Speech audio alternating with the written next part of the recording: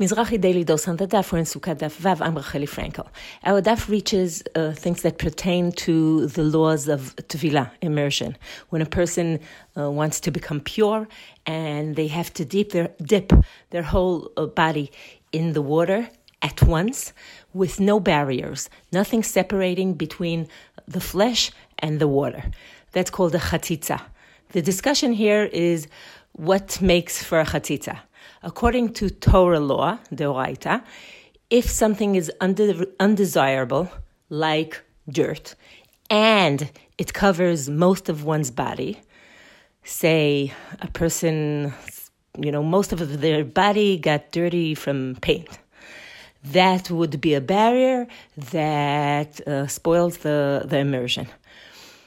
Then come Chachamim, and they want to protect the Torah law, so they make a decree that it's enough that one would be either undesirable, even if it's quite small, like a piece of dirt in the middle of a person's face, or something that covers most of one's body, even if it's desirable, like a cream that a person might have smeared on most of their body.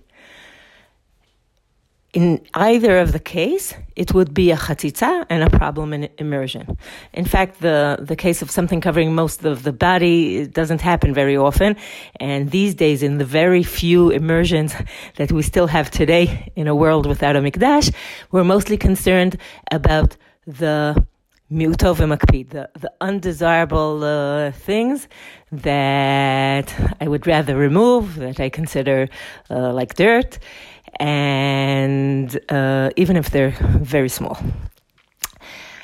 Then comes the Gemara, and it asks, well, why don't you go the next step and make a decree that a chatzitza would also include something small that is quite desirable, that is not considered dirt, but it's external, it's on the skin.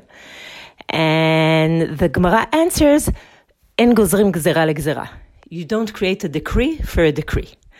Rashi says, it comes from the verse, Vasu mishmeret lemishmerti. That the job of Chachamim is to create a protection for God's law, not for their own law.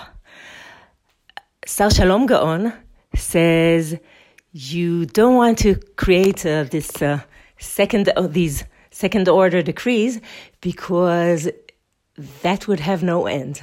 The Torah would become an endless series of restrictions and prohibitions, and that's not the point.